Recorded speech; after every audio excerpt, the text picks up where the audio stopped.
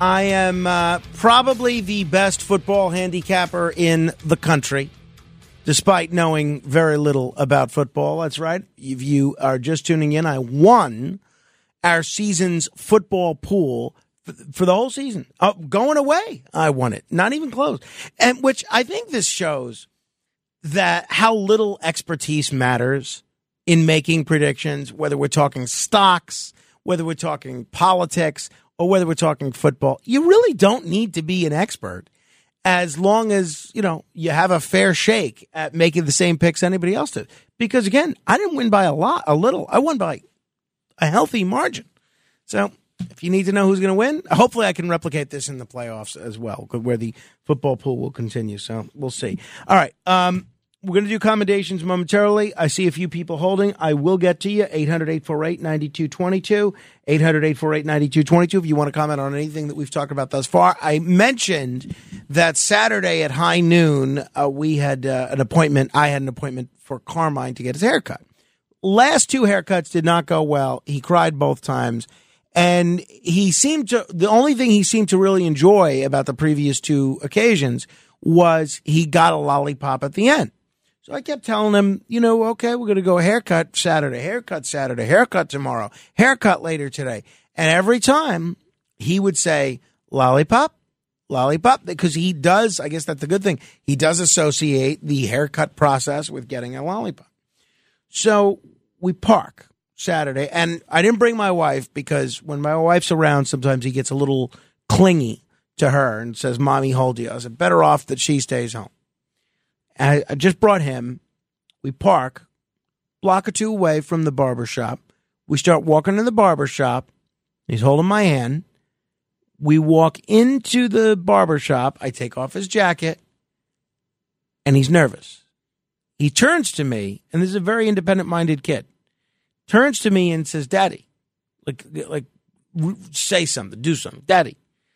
And I said, oh, it's okay, bud. It's okay. And so I pick him up. When I pick him up, he clings to me like a monkey, almost. Almost like he puts his head on my shoulder and is gripping me so tight that he didn't want to be separated, which he never does. He likes to usually be on his own, running around, and he's clinging to me, not saying a word, not crying, just clinging, and he's got his head on my shoulder. So much so that when I get to our barber, because we use the same barber, Lou, or Pop, they call him. When we get to there, Pop says to me, is he asleep? Because he had his head on my shoulder like he was asleep. I said, no, he's going to be very brave. And so I got in the chair first. I put a smock around me, and then he sat on my lap. They put another smock around him. And I have to tell you, he did not cry at all. Now, Pop, who's given, I guess, 50 or 60 years worth of haircuts in his day, he was very smart. He knows Carmine likes buttons. He had him press the button for the buzzer, which Carmine liked. And he sat there the whole time, didn't say a word, which is very rare because he's usually so talkative, but he didn't cry. He just sat there. And he let me move him when I had to move him, and we would spin around and do things. He was incredibly well behaved. So this was, the first two haircuts, he did not have much hair removed because it was just such a scene.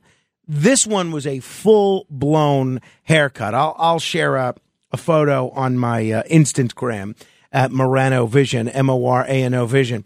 But he was terrific. He was nervous, I think a little scared, but he did not cry at all.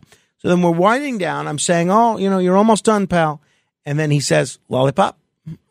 And they gave him a lollipop, which he enjoyed, had me open one right up for him. And he's taking the lollipop out. And we walk out, and I kept forgetting things. First, I forgot my sunglasses, then my wallet, then his milk, because we brought his milk in case he needed milk. I had to keep going back. So finally, we have everything. We walk out, and I said, buddy, that was great. You did wonderful. Very proud of you. And he says to me instantly, as soon as we're walking out of the barber shop, he says to me, I'm handsome now. And I said, yeah, buddy, you were handsome already before, but you look even better now.